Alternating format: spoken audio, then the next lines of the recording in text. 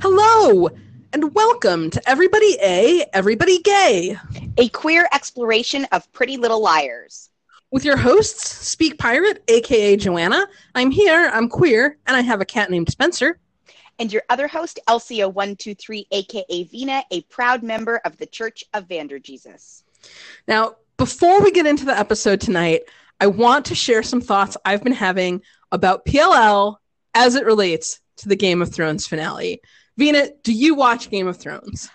I do not. I'm one of those people who has never really been drawn to it.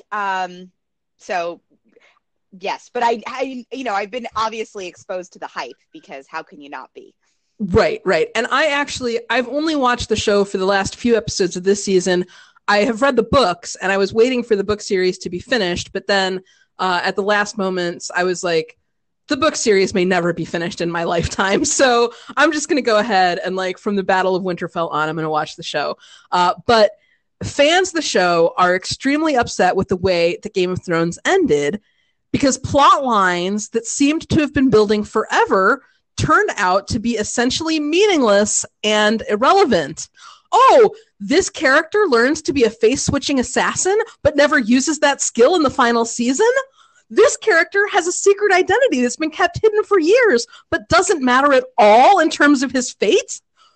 The writers choose an ending that has maximum surprise value, but makes no actual sense if you think about it for more than 5 seconds. And bonus, there is a final plot point that is shitty and problematic for a marginalized group. Legions of fans are so disappointed, but not me. No, not me, because I trained for this by watching 7 seasons of Pretty Little Liars, where the Nat Club never comes back and Marlene isn't even sure who Beach Hottie was, where everyone has a twin and none of the clues lead anywhere. It appears that PLL may have broken me and that now, as a viewer, I no longer expect narrative cohesion, but I am therefore disappointment proof. Oh, well said. I was just picturing you in a training montage in a movie, watching PLL with and a coach being it doesn't add up. It doesn't add up. Yeah. You have to experience it all. Yeah. Game of Thrones viewers and PLL crossover viewers, I feel like it's going to be a really similar experience. We were more prepared than any of those other people were. But now we can go on to save the date. Totally. Yes. I'll just say for a series that recently ended and had an extremely satisfying ending, check out Crazy Ex-Girlfriend. Oh, yeah. Yeah, definitely agree. That was up there. Crazy Ex-Girlfriend's ending was up there with the Americans ending, I would say, or the Mad Men ending. An ending that did justice to the show that came before it. Totally. Yeah. 6 Feet Under is another I would include. Yes. Well, but this is not a podcast about any of those shows. This is a podcast about season 2, episode 8 of Pretty Little Liars, entitled Save the Date. This episode includes Tom Marin getting the boot, Arya's interest starting to drift away from Prezra, the return of Wayne Fields, and Emily's HGH pain cream stress ulcer. It is also an episode that includes multiple liar disguises, introduces a couple of running plot points, including Ren Kingston being the doctor to everyone in Rosewood, no matter their condition. Yes, plus we get a couple of new locations in this episode. This is the first time we see the morgue, and it's the first time we see Spencer's lake house. Yes. Oh, I was so excited about the lake house. And I think the first, but I don't think the last time that Caleb and Hannah will sit on the side of the road together. Well, even though they could probably do better. Every couple has their thing. Very true. Very true. So do you want to take us into the episode since I've already eaten up some air with my Game of Thrones thoughts? Absolutely. We start, so the last episode ended, as a reminder, with Spencer in Garrett's car alone, getting the information that he is not to be trusted, just as she was really starting to interrogate him about, the condition of Allison's death. And so now we are in Spencer's car. The liars minus Emily are debriefing basically Spencer's escape. Spencer is still pretty freaked out. They're trying to figure out how he got, which we learned in the last episode, via Mike's smash and grab. And they just kind of have some banter about what Garrett might be doing, what his connection to Jenna might be. Is he bringing raw meat to Jenna's cat? Jenna doesn't have a cat. Is he bringing raw meat to Jenna? We learned that they are waiting for Emily outside the Fields house because these other tenants keep accidentally tripping the Fields alarm system, which for about half a second I thought was a clue. And then I remembered like that doesn't actually mean anything, but it would have been a nice spot, I feel like, to like put in a little clue about something. Hannah, who was going to put her foot in her mouth repeatedly throughout this episode, thinks Mike will be on lockdown indefinitely. Aria doesn't want to talk about this. As Emily rejoins them, they see Garrett's car and Garrett going into the Kavanaugh Marshall house. They all follow, though Hannah is somewhat reluctant. When Hannah is asked to walk quieter, she says, "Jenna can't hear us. She's blind." Which is a line that I used to find really funny and now feels like kind of a double whammy Jenna's blind, Hannah's dumb joke, neither of which I'm particularly fond of at this point.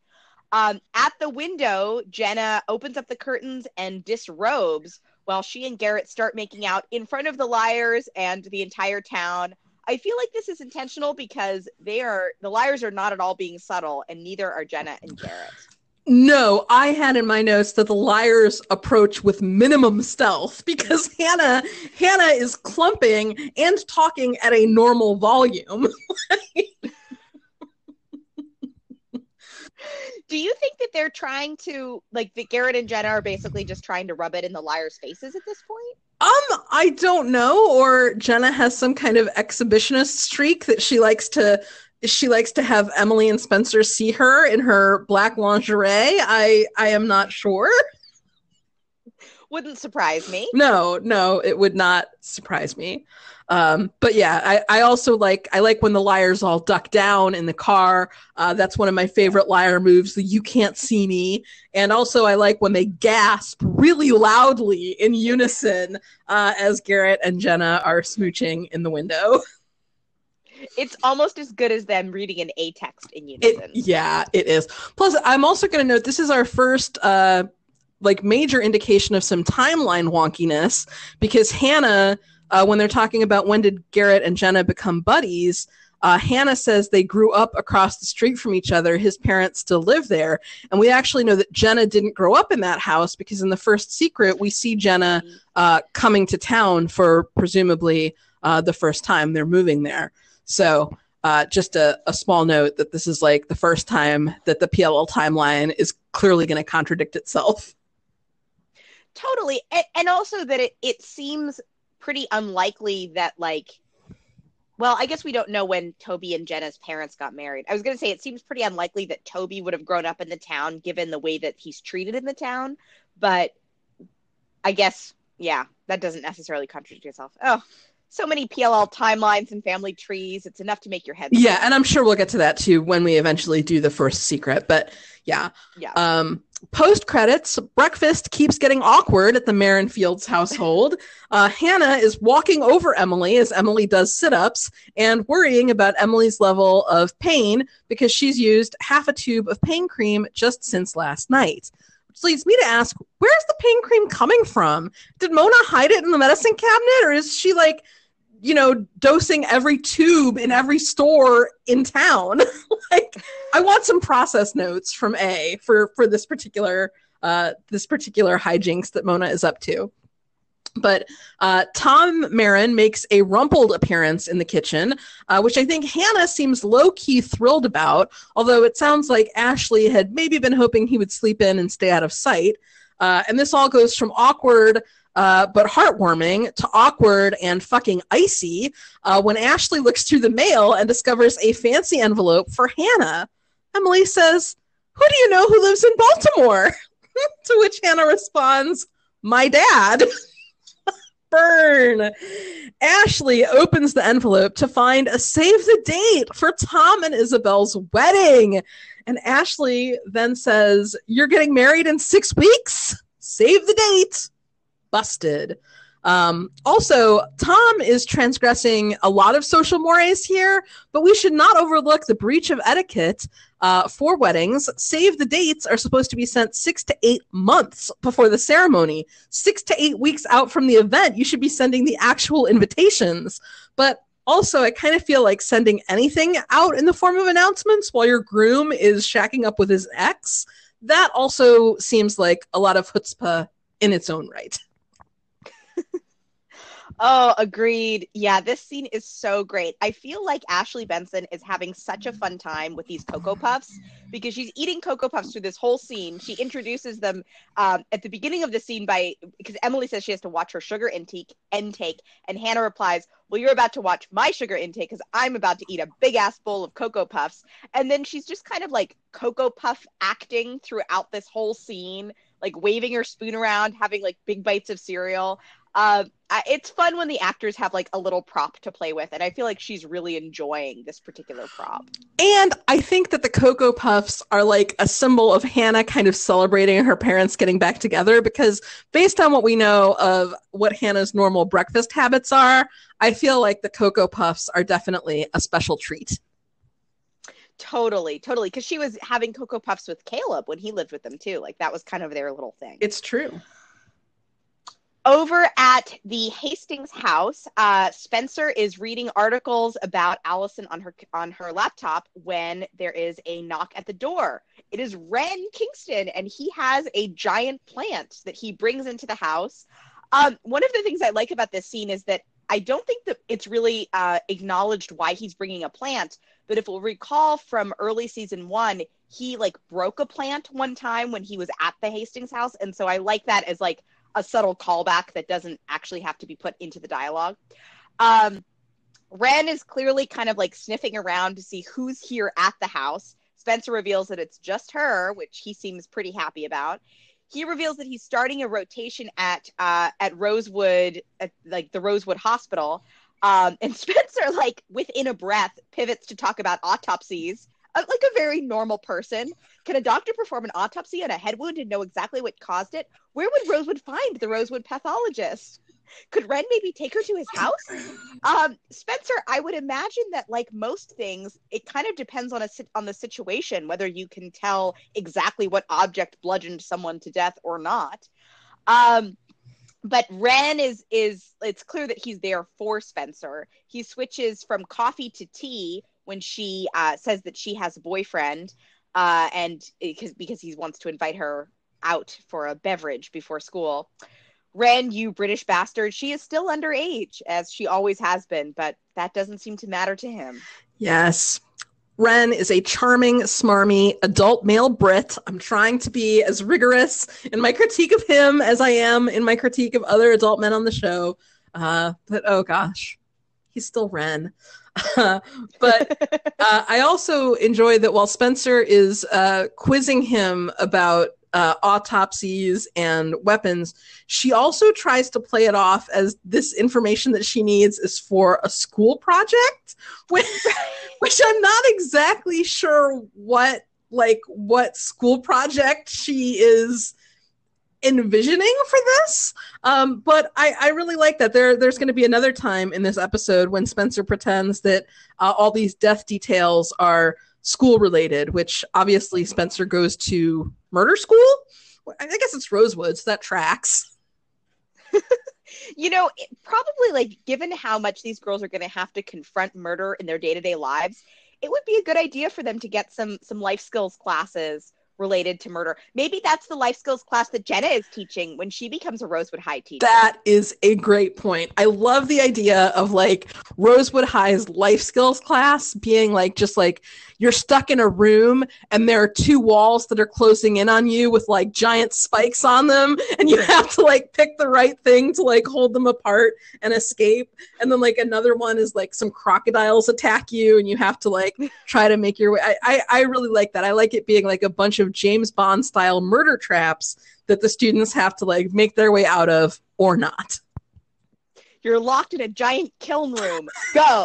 Yeah, I think that's really ideal. That is what the educational system in Rosewood definitely needs. Meanwhile, Hanley is heading to school. Emily thinking about whether her second parents are going to get back together and how much time she has to practice before the meet. Hannah snarks that they'll figure it out, and she's already wearing more pain cream than clothes. She sends Emily away as they see Caleb doing some sketchy phone business with a random kid. Hannah catches sight of the black follow car and casually strolls by close enough to see that the guy inside is leafing through a Pennsylvania police file on Caleb. She tries to tell Caleb not to be doing his business on the street right now, but he gets surly and takes off before she can explain what's going on. Spencer is in the hallway at school when Garrett walks up. She looks kind of freaked out to see him there. He makes a bad, not joke about scaring kids into looking at the road rather than their cell phones, and that's why he's at school.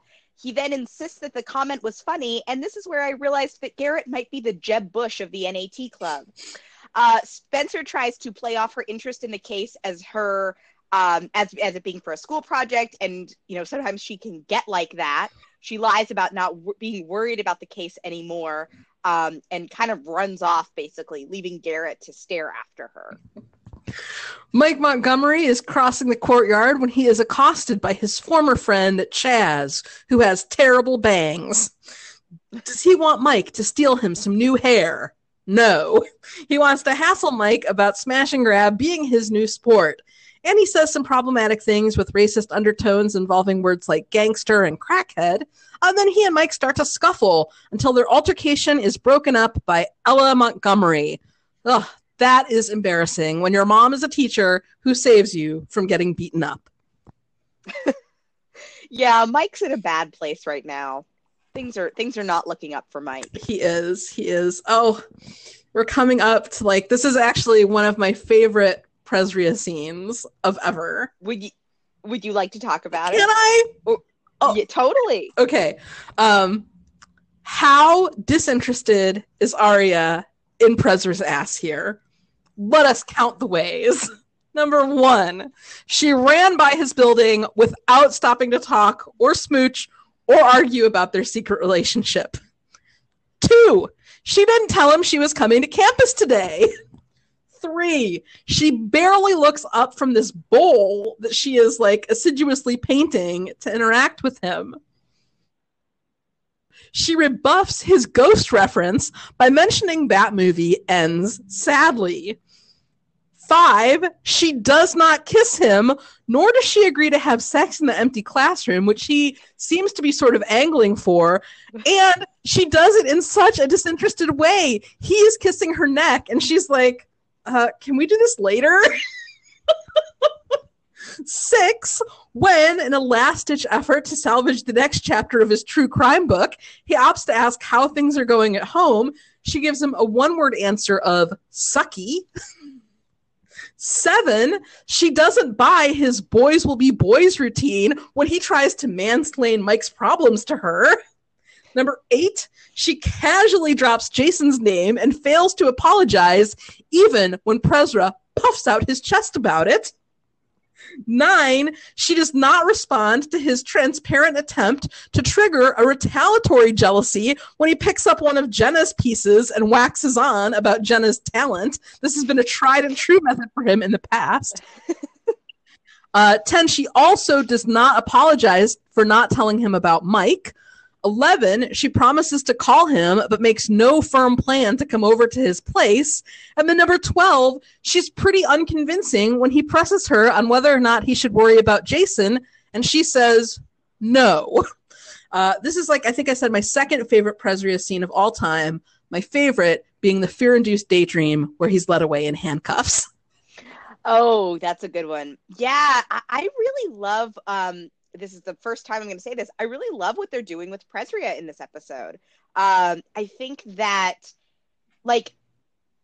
I would be so curious to know, what the writing and direction for all of this was. how, because Presria, as the show goes on, is so much framed as like the end game pairing, and yet Arya really is so disinterested here. She feels so disconnected from him. She's constantly moving away from him. She's constantly looking away from him. Her voice is even like not reaching the register that it usually reaches. It just like, it almost is like the fight has gone out of her. The passion has gone out of her. I really kind of, when Ezra mentioned Ghost, I really wanted Arya to say that she was too young to get that reference. I think this scene is super, super fascinating. And I also want to note that if I was hearing correctly, the lyric on the soundtrack that's playing through this scene, it's repeating the line, I change my needs, which is a really fascinating line to me in relation to where Presria are at here. Yeah, and I wonder, like, I wonder how much the show had planned in terms of where it was eventually going, because we do see Ashley and Tom break up later in this episode, and there's the part where Hannah asks what her dad did wrong, and Ashley says, she basically says, it's not that he did anything wrong, it's that I don't want to be with him anymore. And I feel like that is sort of what's going on here. It's not that they've had a big giant fight. It's not that, either of them has done anything wrong per se. It just really seems to be like, in this case, Arya is feeling like maybe this is not what she needs right now. And he is like, she is doing everything but using her words to ask for distance, which we've heard her use her words before to do things like that, and he just ignores it. But that seems to be the message, and it's one that he is not taking very happily. Mm-hmm. Yeah, and whereas in the past, like, she's opened up to him in a way where it's like she's admitting something to him, like with the whole Jenna thing, where she hated lying to him and she admitted it to him, and she was asking for forgiveness and all of this. In this scene, she's not opening up to him, and then when she does, there's almost this feeling like she's saying things to get him to go away. She's talking about Jason, she's talking about Mike, but she doesn't want to explain or apologize for any of it. Like you said, she just like wants him to get off her back. Well, yeah, and his, like, we saw the scene where she was in his office in the episode where they're going to Ian's funeral, and she's talking about, the trauma of seeing a dead body, and he just launches into his, well, it'll take a long time for you to get over this. Like, he just launches into his mansplain of trauma. And when he does that same move here, like when she says, Mike's situation is something that she still has a lot of concern and worry about, he immediately leans back into his like elder lecture mode and tries to like, oh, one of his friends probably put him up to it. It's no thing. And that's really interesting because Ezra certainly knows that Mike has broken into a lot more houses. He has cameras literally everywhere. But he's like feigning ignorance here and just trying to, go through their usual motions. And Arya, not interested. She actually, like, when he starts talking about how talented Jenna is, like, she seems like she's about 2 seconds away from saying, well, she likes older guys, so good luck. Totally. I mean, I'm going to make a sports reference, which is very much out of my wheelhouse, so I'm going to tread lightly here, but I feel like that's Ezra's, like, Hail Mary pass there, where he's like, bring up Jenna and her talent. That always gets her riled up, Yeah. Not this time, buddy. Not this time. Maybe we can table this discussion for another time, or maybe we can talk about it here. But like, at what point do we think that the writers made the decision about like the book and Ezra's surveillance and all of that? Because I don't think that they'd necessarily made that decision at this point. I think a decision that they had made at this point, I think that they already were working him being a Fitzgerald and being rich and having not told her that. I think that already exists at this time.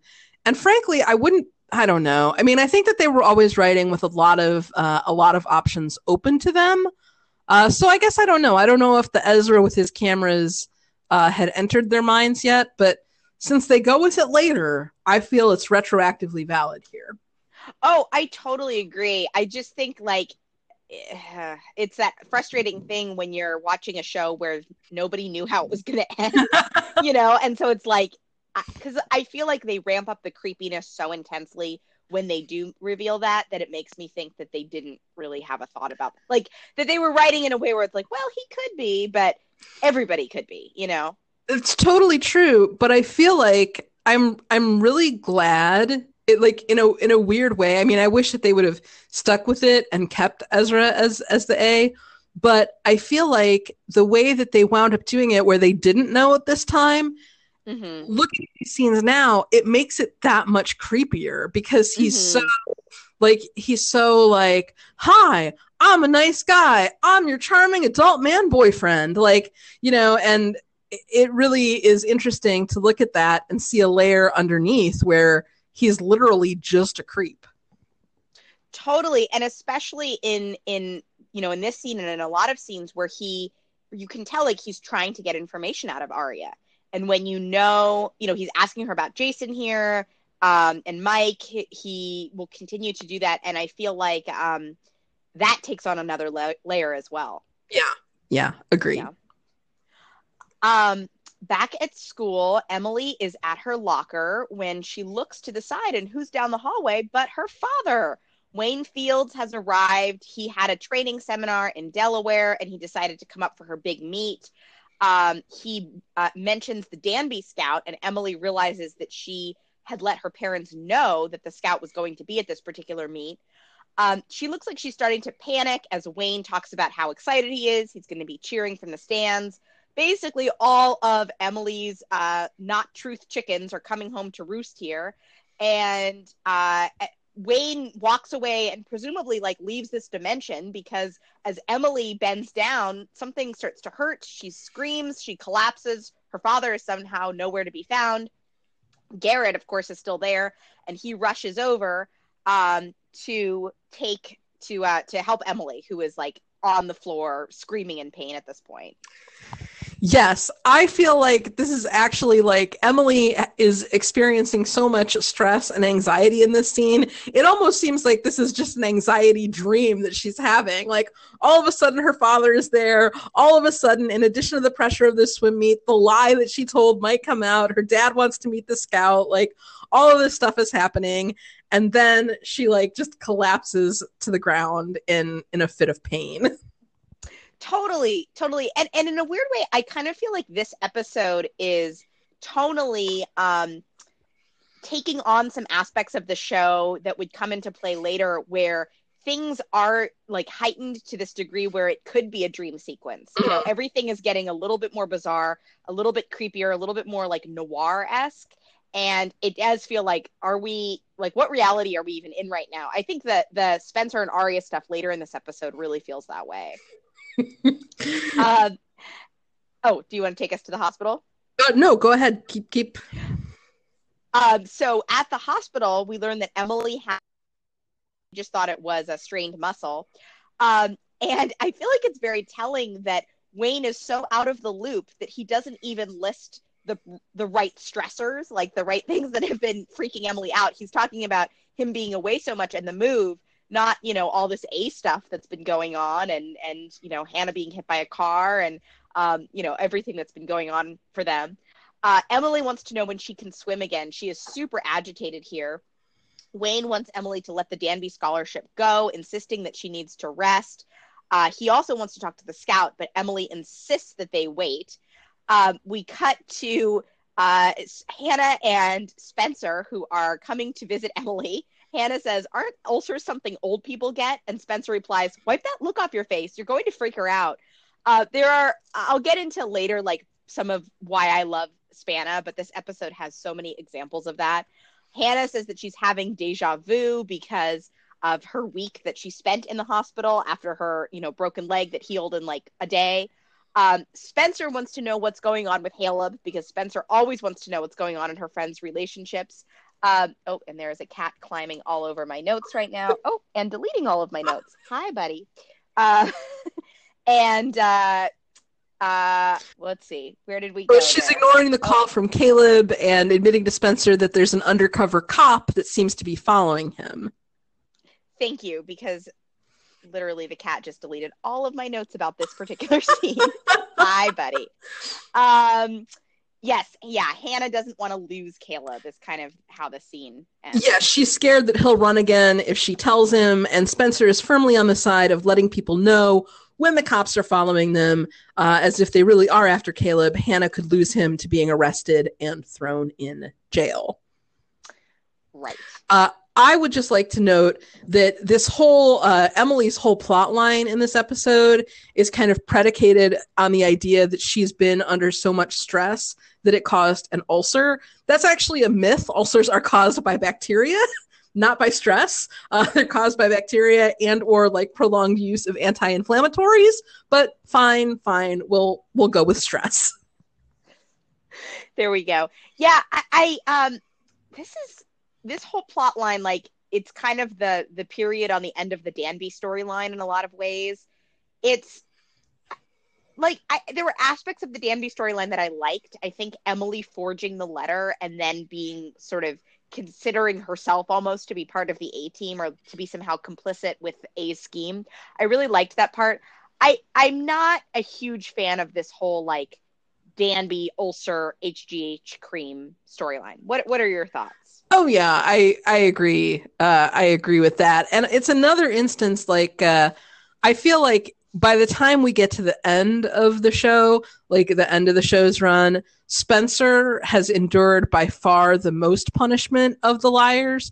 But here in these early seasons, I feel like it was Emily who really got the brunt of A's wrath. I mean, she was outed to her parents and to other people, before she made that decision. She also, this HGH thing is going to get her kicked off of the swim team. Like, this is like jeopardizing, like, this isn't jeopardizing her in the moment. This is like jeopardizing her long-term, her long-term academic prospects. So, yeah, I don't love it. No, I don't either. In the next scene, Tom Marin is coming through the door and asking Ashley if she just got home. Ashley is in fact running her fingers over the save the date card, and she says that she couldn't come by his hotel because Hannah borrowed her car. Emily is in the hospital. Tom seems like he doesn't want to let the little things like his impending nuptials come between them, but Ashley most certainly does. She says it was a mistake having him stay over last night, and the situation is confusing for everyone and not fair to anyone. He protests, but she cuts in, "Tom, I need to be with a man who's sure of what he wants. That was never you. And I'm no longer willing to waste my valuable time on you, so step off, bitch." Which... that last part was Alice from the L Word, but you get the point. And so does Tom, taking his key off the key ring and getting the heck out of Dodge. Yes, I do actually think that even though, like, Ashley and Tom is not a relationship that I'm invested in, I think that they play the emotion of this scene really well. And maybe it's just the song. But again, like, Tom leaves town and doesn't say goodbye to Hannah, which is like one last shitty note for this man to leave on. I mean, in any situation where he could do the decent thing or the shitty thing, it is a really good bet that Tom Marin is going to go the shitty route. Yeah, the coward's way out every time. Back at the hospital, Spencer and Hannah are trying to handle this information that Emily has a hole in her stomach. Yes, there's a hole in her stomach, Spencer says when Hannah can't let it go. Moving on. And I just have to say, so this touches on one of my favorite aspects of the Spana dynamic, which is that they are both so blunt and so often saying the inappropriate thing that I love how they often have to trade off who's the inappropriate one asking the questions and who's sort of playing the translator mediator. It is always a fun time. Well, have we gotten the line yet, or is it coming in the future where Hannah says that tact is just not saying true stuff? I don't think we've gotten to that line yet, but we will at some point. Yeah. She is very obsessed with the hole in Emily's stomach. She says it so many times. I expected her to like start singing "There's a hole in the bottom of the sea," which, like, you know, substituting the words for "there's a hole in the bottom of Emily's stomach," because she really, like, she says it at least 5 times, I think. And she's like delighting in this information. Like, she's like like she's made it her mission to be the person who lets everybody know about the hole in Emily's stomach. Yes, like, hello, have you heard the good news? Emily has a hole in her stomach. Yes. Emily is super distraught and says that she can't keep lying to her dad. Aria shows up. She had to escape the family court in her house that was supposed to be a meeting about Mike, but he never showed. Of course, Aria shows up late with a drink that Emily can't drink. That's so Aria. Spencer offers to trade in the coffee that Aria has brought for a tea. Yeah, I really feel like Hannah, who again talks about the hole in Emily's stomach, this is like the MVP of the episode. Spencer insists that Emily tell the truth so that she can get better. Hannah says, no, Emily can't tell the truth because then she'll have to move to Texas. Aria says that Emily doesn't have to make up her mind right now, and Emily says that she already has. I love this because it's like, I feel like they each get to have a line that is so perfectly in character, but it's not like hitting us over the head with it the way that, oh, I don't know, the Perfectionist might, by having each character state the character attributes that is making them make this particular decision. Yeah, and all of their lines are really appropriate to where each of the characters is right now. Spencer says, you have to tell them, because Spencer is like, you have to tell them because you want to get better. Like, Spencer feels like once she solves Allison's murder, she'll know that she didn't do it, and she can feel like that burden can be lifted from her. Hannah says, like, no, like, don't tell anyone, you're going to have to go away, which mirrors her fear that Caleb is going to learn someone is following him and going to run off to parts unknown. Aria, who can't decide between Jason and Prezra right now, is like, you don't have to make up your mind, la, la, la. So yeah, they're doing really, really good work about, like, making those perspectives fit into the storylines that each of the other liars is having in this episode. Totally. And I also think that Hannah, in addition to being, really scared that Caleb is going to leave, she's really scared that her dad is going to leave and is so content to just live in this fantasy world, which is what Ashley will refer to later. That's a great point, especially because Hannah, like, if she's in danger of losing her dad and losing Caleb, losing Emily is like the most unthinkable thing on top of all that. Like, Emily it's a sleepover every night. Emily is, her pseudo sister now. So it would be that would be a blow that I think Hannah definitely wants to avoid if she can. Might Emily be her safe place to land? Oh, yes, indeed she might. We next see Spencer, who was going to exchange the coffee, but winds up drinking the entire coffee herself in between Emily's room and the elevator, where she hangs out, staring at the directory and making note of where the morgue is located. And who should turn up again like a bad British halfpence? Dr. McSketchy, Wren Kingston. He tells her that Emily is on the third floor, assuming she's there to visit, and then he follows her in the elevator to chat. Spencer is already cooking up a plan to hit the basement morgue and inquires to Wren about what else is down there. The answer is kitchen, laundry, morgue.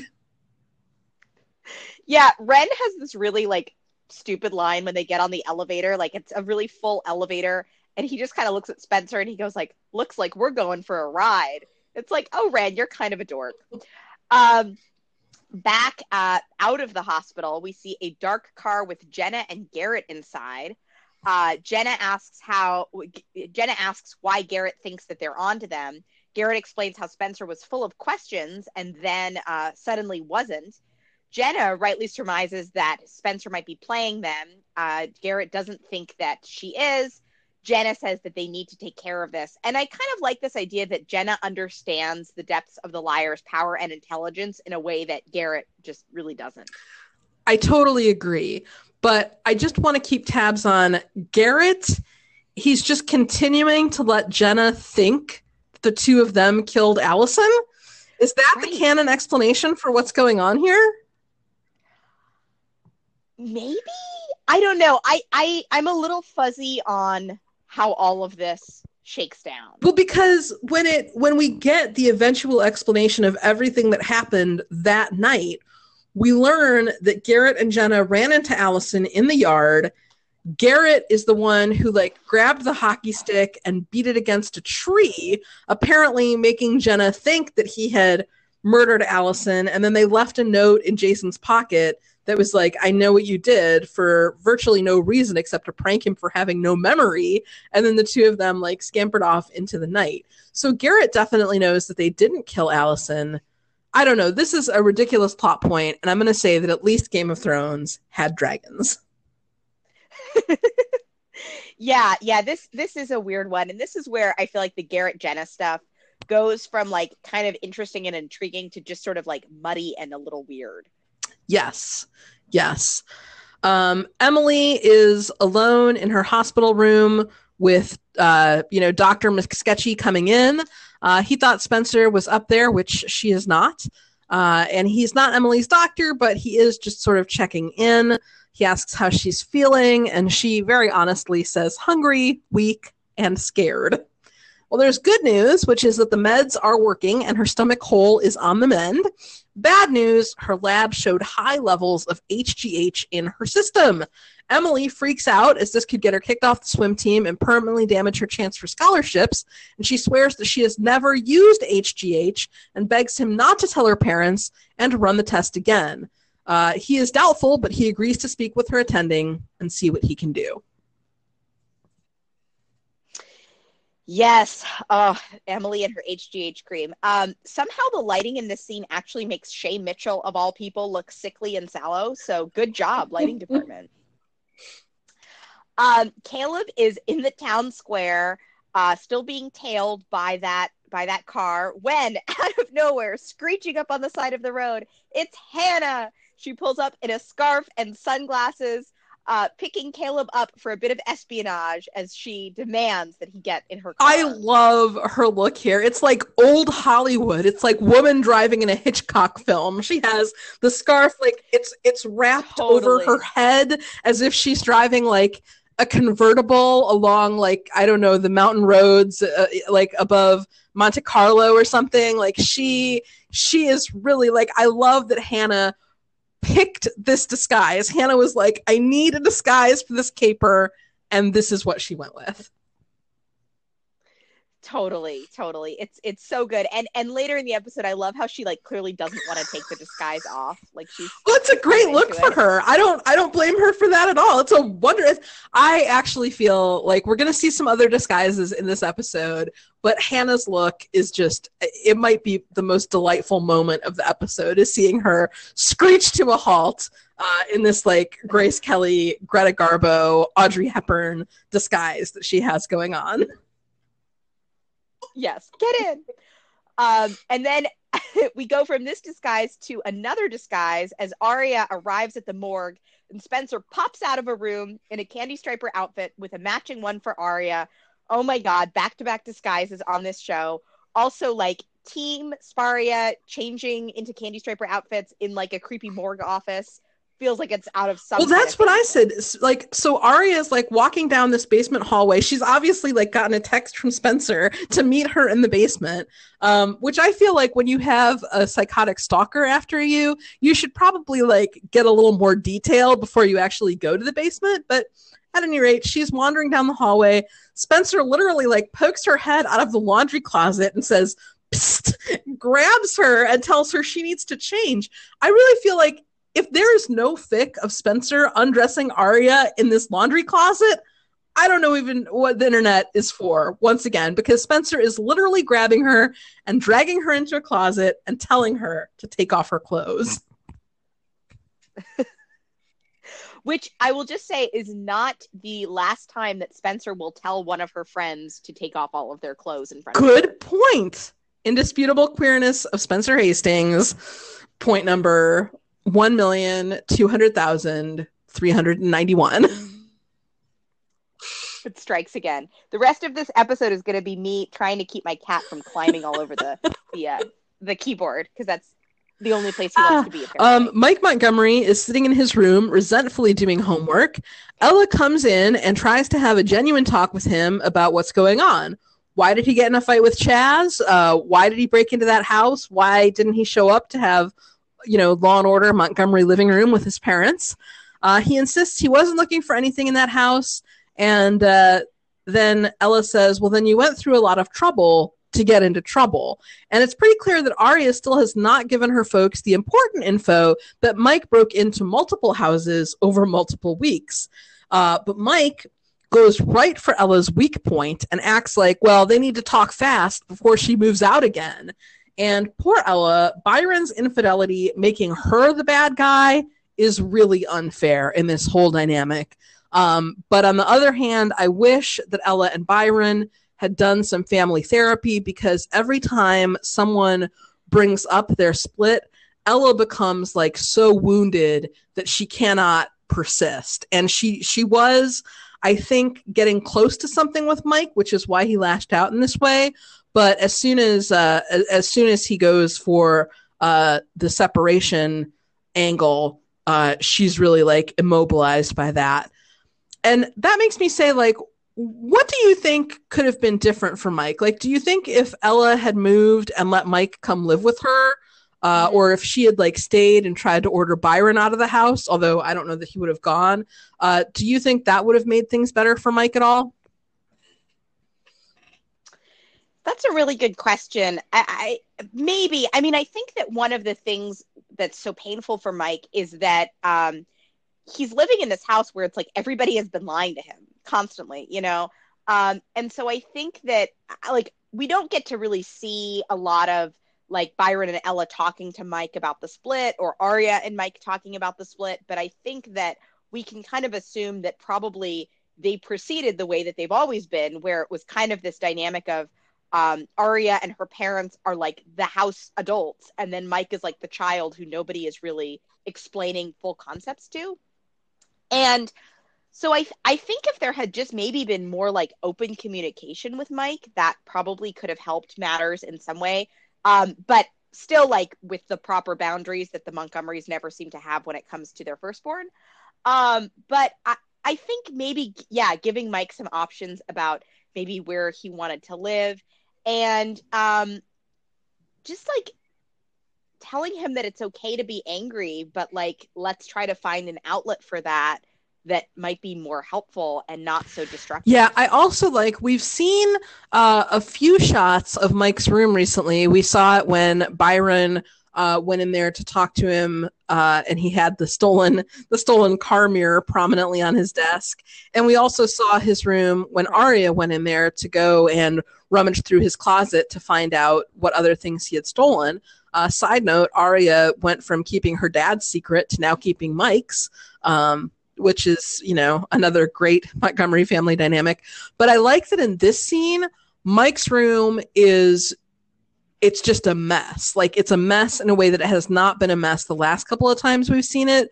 And that is some great set dressing in terms of showing that Mike is actually like sinking into a bit of like a depression here. Like, it's messy. Like, it's messy in the way of like his external state mirroring his internal state, I feel, at this point.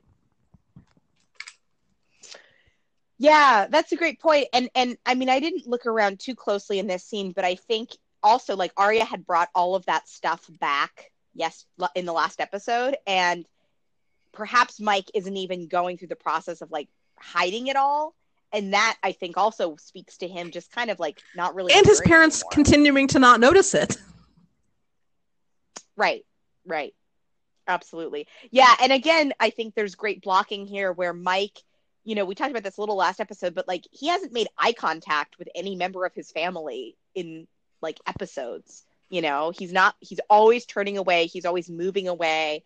His language is always about like, I don't want to talk about it. I don't want to talk about it. And this is certainly like, I think a really common dynamic with teenagers and their parents, but clearly Mike is going through something here, and I don't think his parents are trying. And it's great blocking in that Ella sits down. Like, she sits down before she tries to talk to him. So she's like physically putting herself on the same level, because he's like kind of like reclined on, I guess that's his bed. Right. Whereas Byron is always like hovering over him, kind of looking down on him. Totally. Oh my goodness, we have a new location. It is the Hastings Lake House, our first visit here. We come into this space with, it's kind of dark. There's like sheets over the furniture. There's the sense that this is sort of an old an old space.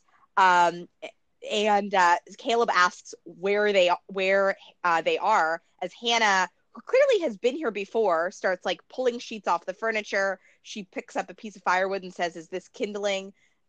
Caleb makes a comment about the Hastings owning half of Pennsylvania. I guess the Kahn family owns the other half. What? So, like, I feel like there's almost like a dropped scene in here, or a dropped line of dialogue, which I don't terribly mind, but it's like, when did this plan come together for Hannah to whisk Caleb off to the Hastings? Oh, well, I think she did it because she wants him to be able to hide there so that he won't have to decide to run away. I agree. I think there probably was a line that like got cut or didn't make it in, but that was my understanding, was that's why she's taken him to this like secret location where she hasn't even told Spencer apparently that they're going. Yeah, I guess Hannah either like broke in or has her own key or something, or knows where the I key assume is. She knows where the hide key is, and she decided to take advantage. I want the fanfics about like what's been going on at this cabin. Like, yeah, how, like, it's so casually just dropped into the middle of this episode, but it's like secret cabin that we've never known about. Well, what? And we had a discussion previously about when Mona cut down the tree that had Ian plus Allie on it, or I guess it had the initials, whatever it was. She cuts down the tree and we see the stump being burned, and we weren't sure at the time if the stump was burned in the lake house or at another location. But I feel like, boy, we've been getting a lot of things being incinerated in fireplaces lately. We had the hockey stick that Peter burned in the last episode. Then we have a roaring fire happening here at the Hastings Lake House. So wherever that was burned, I feel like we can say it was on Hastings property somewhere. Yes, Hastings, they spend a lot of time burning evidence. As Caleb makes a fire, Hannah tells him that someone is following him. She still has her disguise on, of course. Caleb kind of says without saying that he's been followed before. Hannah asks, what does this cop think that Caleb did? Caleb says that he's not hiding. And when Hannah points out that your business isn't exactly in the yellow pages, Caleb says that he'll deal with this, but this time he won't leave town. He's not going anywhere, he says while he takes off her scarf. And Hannah very adorably replies, if you do, can I come with you? I'll pack really fast. And then they proceed to have sex on Spencer's Nana's couch, which, given Spencer's interest in her respective friends' relationships, I'm sure is something that Spencer wishes he had footage of. Oh my goodness. In the darkened hospital room, an orderly appears to take Emily's food tray. Wait, she says, she hasn't eaten yet. She takes the heat coaster off of her drink, and there is an A message underneath. Hey, Em, want some cream with your coffee? To which I say, Emily can't have coffee. She has an ulcer. But under the plastic cover of her dinner, fully on the tray with her hospital food, with the peas and the mashed potatoes, is a tube of HGH laced pain cream. No one wants to eat that. Oh my gosh. Yes. Poor Emily. Like, not even her comfort cream is going to be a source of comfort. No, it is not. After the commercial, Spencer and Aria are back in their Candy Striper outfits receiving this news. They've just decided to stay in these outfits, I guess, because it seems like they haven't made it back to the morgue yet. Emily fears that she's never going to be able to swim again. She is done and ready to move to Texas. A is taking us down one at a time. Aria is probably next. Aria says that she would like to join Emily in Texas. And it's interesting, now we've had a couple of back-to-back scenes of the liars basically saying, like, they would be okay with leaving Rosewood. But Spencer is not on this track. She says that they are going to take A down, and none of them are going to be leaving. Yes. It's an interesting note that Spencer is the one who is like so onto this. And also when they're talking about it, like Spencer's like, how long has this been in your system? Did it damage any organs? And Emily, whose priorities are a little skewed, is kind of like, who needs organs? I don't want my parents to know about this. So priorities, liars. And I also love it at the end when one of like Spencer's kind of closing remarks to her everyone stick together speech is that they're so close to knowing who killed Allison. And it's just like, oh, Spencer, you ladies, are always going to think that you're so close, and yet you're only in the first half of season 2. But Wayne comes in and sees the girls, and the girls are like, oh yeah, we just volunteered. We started volunteering today, right now. This is hour 1. And then they skedaddle, taking the pain cream tray with them. Yes. And then, Wayne and Emily have this conversation where Wayne very hilariously says that because he's been working on the security system at the neighbor's house, and he says that he said to them, "You're in Rosewood, you can relax." Ha. Also, it was here that I realized that Wayne keeps referring to Pam as Ma. It's weird. What's that about? But he says that he and Pam have talked, and this whole scholarship thing isn't worth it. I don't believe, by the way, that Pam wouldn't be on the first flight out here to see that her daughter is okay. Wayne says, to hell with Danby. They can find another way to pay for college. They just want her to be happy, and they embrace. But I'd like to point out to everybody that just because Danby is off the table doesn't mean Emily's medical records have magically changed. She still has HGH in her system, and I feel like I don't totally remember what happens with this later, but I feel like there's this weird sort of like false equivalency thing happening where it's like, oh, well, if Danby is off the table, then Emily being on steroids doesn't like that information goes away. Yes. It seems like this is just really the resolution of the Danby plot line where Emily like gets a get out of jail free pass on the lie because her dad no longer cares about the Danby thing. And I feel like this is something that gets her booted from the swim team for a period of time, but I'm not 100% sure about it. But I think she's off the swim team from like now when her HGH stuff comes up until Mona gets her back on at the Truth Up Day. Is that right? Do you remember that timeline? That might be right. I remember Mona getting her back.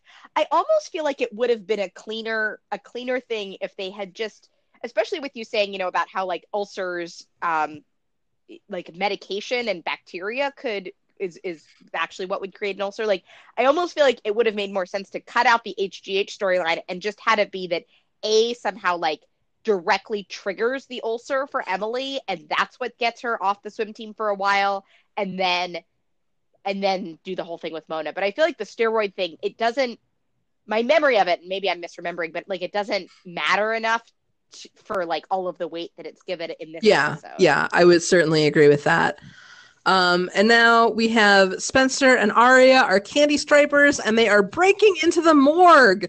Aria is sketched out by the coldness and the cookies sitting out on a desk. Spencer very casually says, they stay fresh. Aria is supposed to watch the door, but she quickly abandons that task and goes to the file cabinet as Spencer finds the autopsy report for Allison. Yes. Yeah. I love Aria is supposed to be on lookout and just immediately runs over to Spencer. But I also really like how this is like the liars leveling up their, how investigative they're going to be, but also like their comfort with creepy things. Like Aria is so freaked out in this scene, and I feel like by the end of the series, like sneaking into a morgue, like It Must Be Tuesday, like that's just like par for the course. Well, especially because this is not the first the liars steal a file caper that we've seen. Hannah had to steal the file on from the psychiatrist's office in season 1. So this is the liars doing it, but this time they're doing it willingly. No one has forced them into this. This is the liars trying to like take the investigation to the next level on their own. Yes, and in a room with dead bodies. Yes. And this is also another great instance. There are several times in this episode when Spencer tries to beat A by becoming like A. We see the liars lurking outside of a window to spy on a girl and her boyfriend when they're watching Jenna and Garrett. True. And then now we have Spencer breaking into a location and stealing medical information that she's not entitled to in the interests of trying to solve Allison's, the mystery of what happened to Allison. Yeah, that's a great point. That's a great point. Back in the Marin kitchen, Ashley is throwing out everything in the fridge that was related to Tom. When Hannah arrives, Ashley says that Tom is gone. He will call Hannah. Again, very terrible that I have to say, like, awful, very terrible of Tom that he didn't stay to say goodbye to Hannah. I also feel like a little bit bad on Ashley that she didn't say to him in that scene, like, you need to stay and say goodbye to Hannah. Not that it's Ashley's responsibility, but, like, I don't know. I feel like she could have advocated a little bit more there. Hannah insists that Tom and Ashley are in love. She's seen them slow dancing, drinking wine on the patio like they were on their honeymoon. Ashley repeats her line about things, or Hannah says, what about things change, people grow? And Ashley has a great line back where she says, they do, I have. Ashley points out that Tom has made a commitment. Hannah asks if they want to be together. And when Ashley says no, Hannah rips up the invitation. And this is just so sad because, like we've kind of talked about with this storyline, as much as Hannah might be having a growing awareness about her dad being kind of a bad guy, there's still this huge part of her that just wants her parents to be reunited. Yeah. I just think Ashley is so strong here. She's doing such a great job of modeling this for her daughter and of like taking it on. And she knows that it's making Hannah unhappy, but she's just being really firm about, she no longer wants to be with Tom. It's not that he did anything wrong, although, I mean, honestly, he did a ton of stuff wrong, including being engaged to someone else while he was carrying on this affair. But I really like the way that Ashley is kind of giving voice to what's going on in the Presria relationship at this point. Like, wanting to break up is in itself a reason to break up. So I think it's great that she is like, really demonstrating that. And also, like, I would say, what fantasy do you think she's describing? Like, what fantasy were they indulging in here?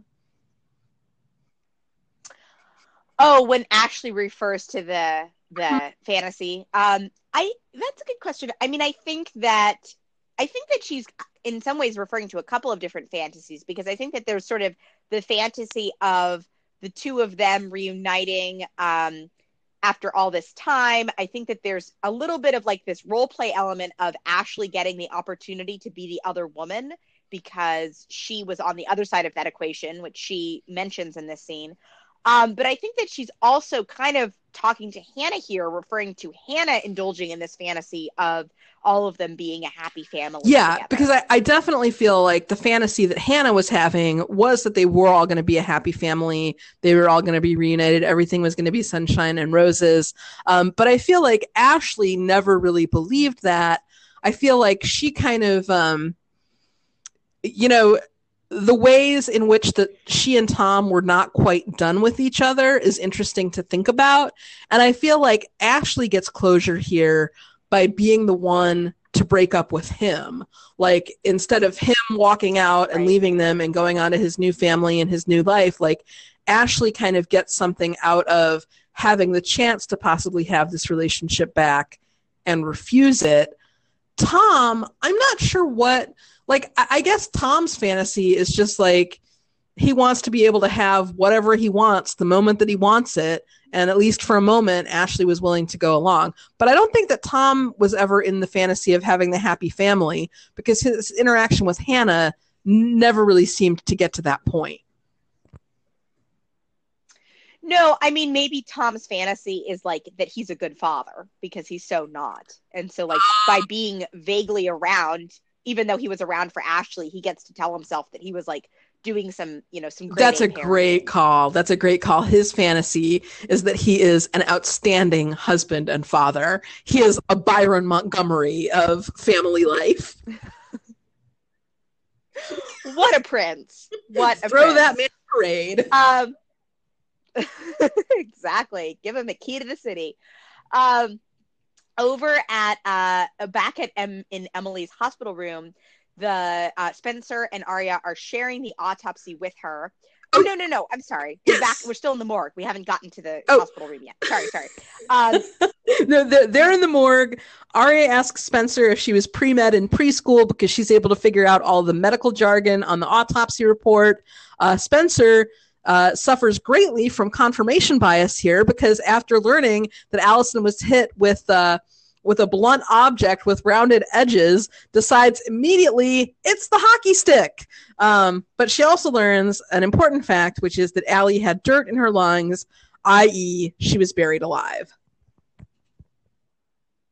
Yeah, I love this scene, how like kind of creeped out they are, but I also really like how I feel like you really see here, like they're coming at this from very different places. Arya is just like grossed out and creeped out and looks like she might vomit at the end of this scene. Spencer is just like kind of itching for more information, and it's almost like there really is this feeling of she's almost like an addict, like trying to get her fix, like trying to absorb as much information about this situation. Yeah, like sometimes Spencer has an elevated level of interest in her friends' relationships, and here she's having that same elevated level of interest in Allison's autopsy. Spencer is going to have some weird dreams tonight involving morgues and Candy Striper outfits and girls in yellow tops and probably Arya and possibly Allison. There's a lot going on with her for sure. Do you want to take Hannah stalking down the streets of Rosewood? Oh my gosh. Hannah is just like, she like wants to burn a man alive tonight. Like she is all fired up, walking down the town square. That car that's been following Caleb around is sitting there. She storms up to it, says, Caleb is not going anywhere. Whatever this person is doing, they need to back off. There are people in this town who love Caleb and will protect them. Yeah, my goodness. That guy is lucky there was not a tire iron in sight, because Hannah is in that same take no prisoners type of mood. Oh my God. She wants to like take that scarf that she was wearing earlier and strangle someone to death. She does. All men, creepy men are on her list right now.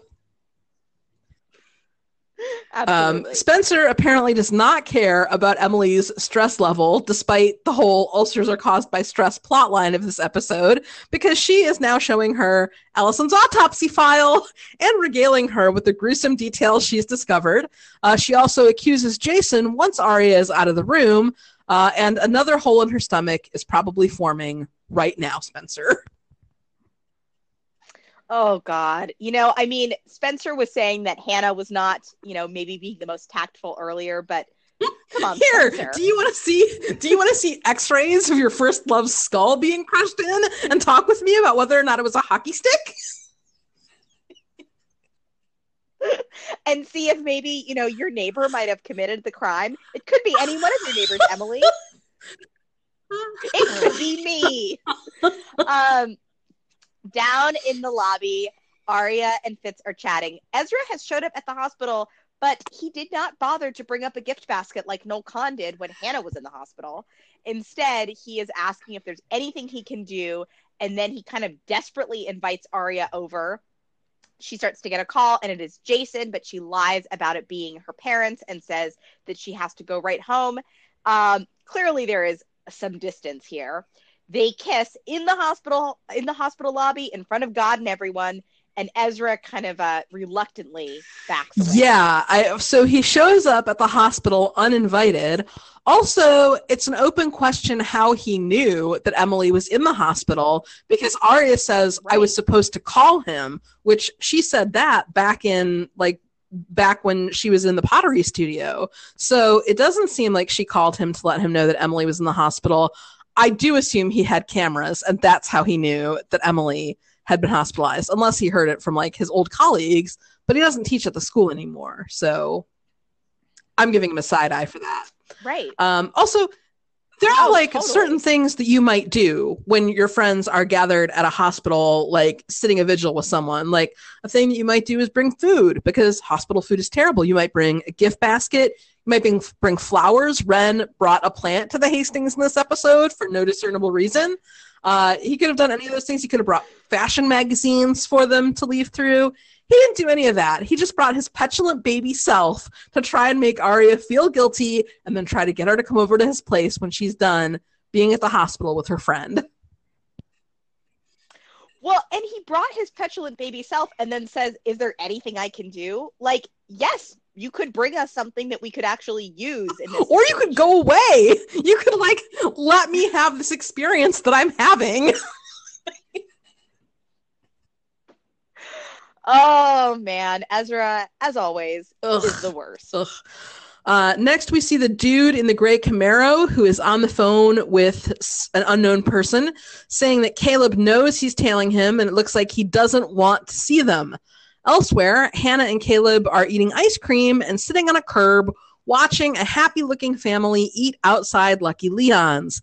Caleb suggests she call her dad, but Hannah basically thinks if they can't be a happy family, there's just no point.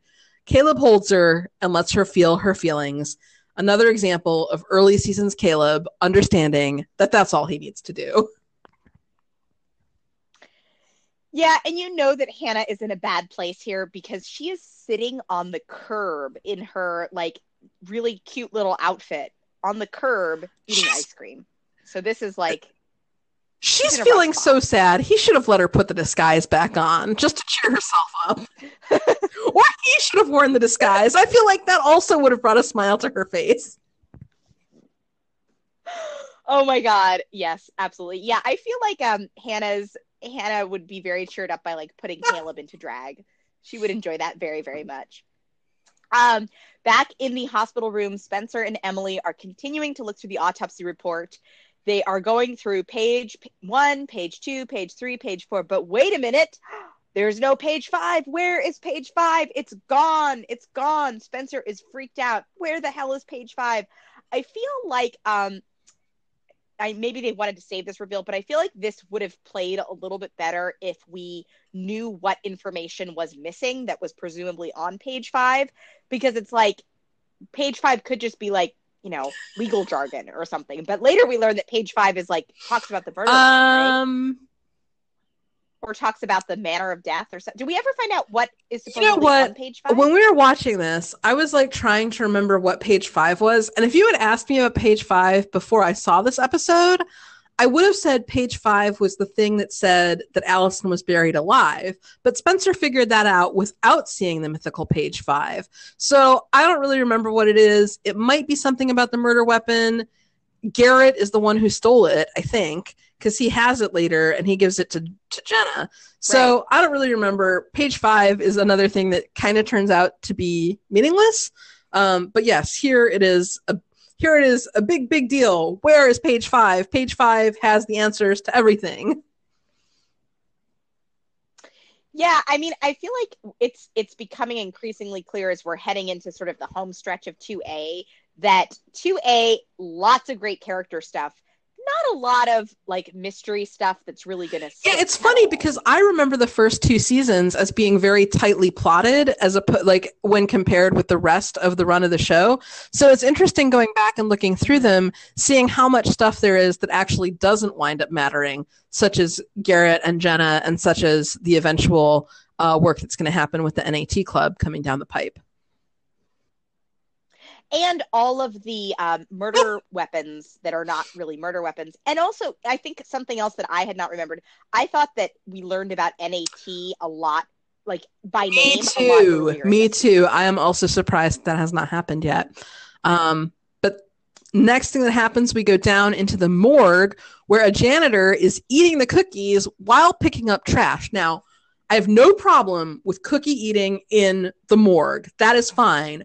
But touching the cookie in your mouth with the same gloved hand that you just touched hospital trash with, that is not okay. The hospital trash has like biohazards and germs and like there could be like brains in that trash. And the janitor is just like touching the trash, touching the cookie, going about his business.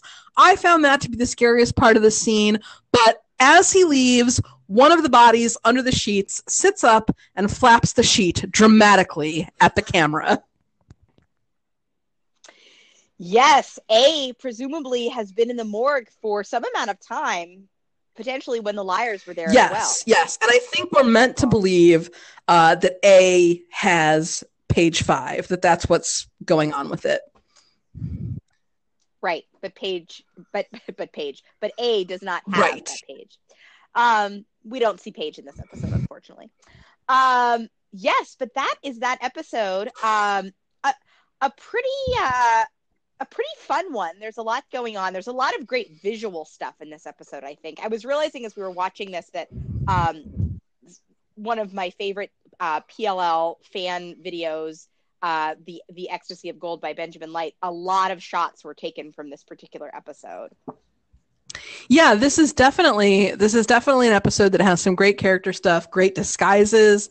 Gotta love that. I do wonder, we actually don't know that it is A under the sheet at the end. It could also be a vampire existing in Rosewood that happens to be raising, or it could also be Noel Kahn, who we'll learn later in the series likes to hang out under sheets in places where he can later surprise people.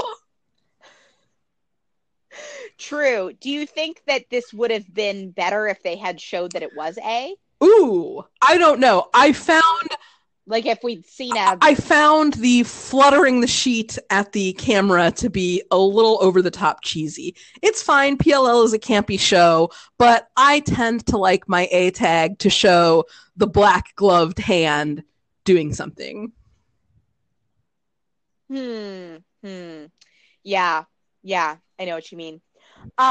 Yes, but this was a good one. And then next week's episode, as we really are coming into this home stretch of 2A. Oh, that's a great question. While we're checking on that, I have a question for you. Since Emily / stomach ulcer is not a very good ship, do you feel like the queerest ship of this episode was Spencer and Hannah bickering like an old married couple, or Spencer and Aria in the laundry closet?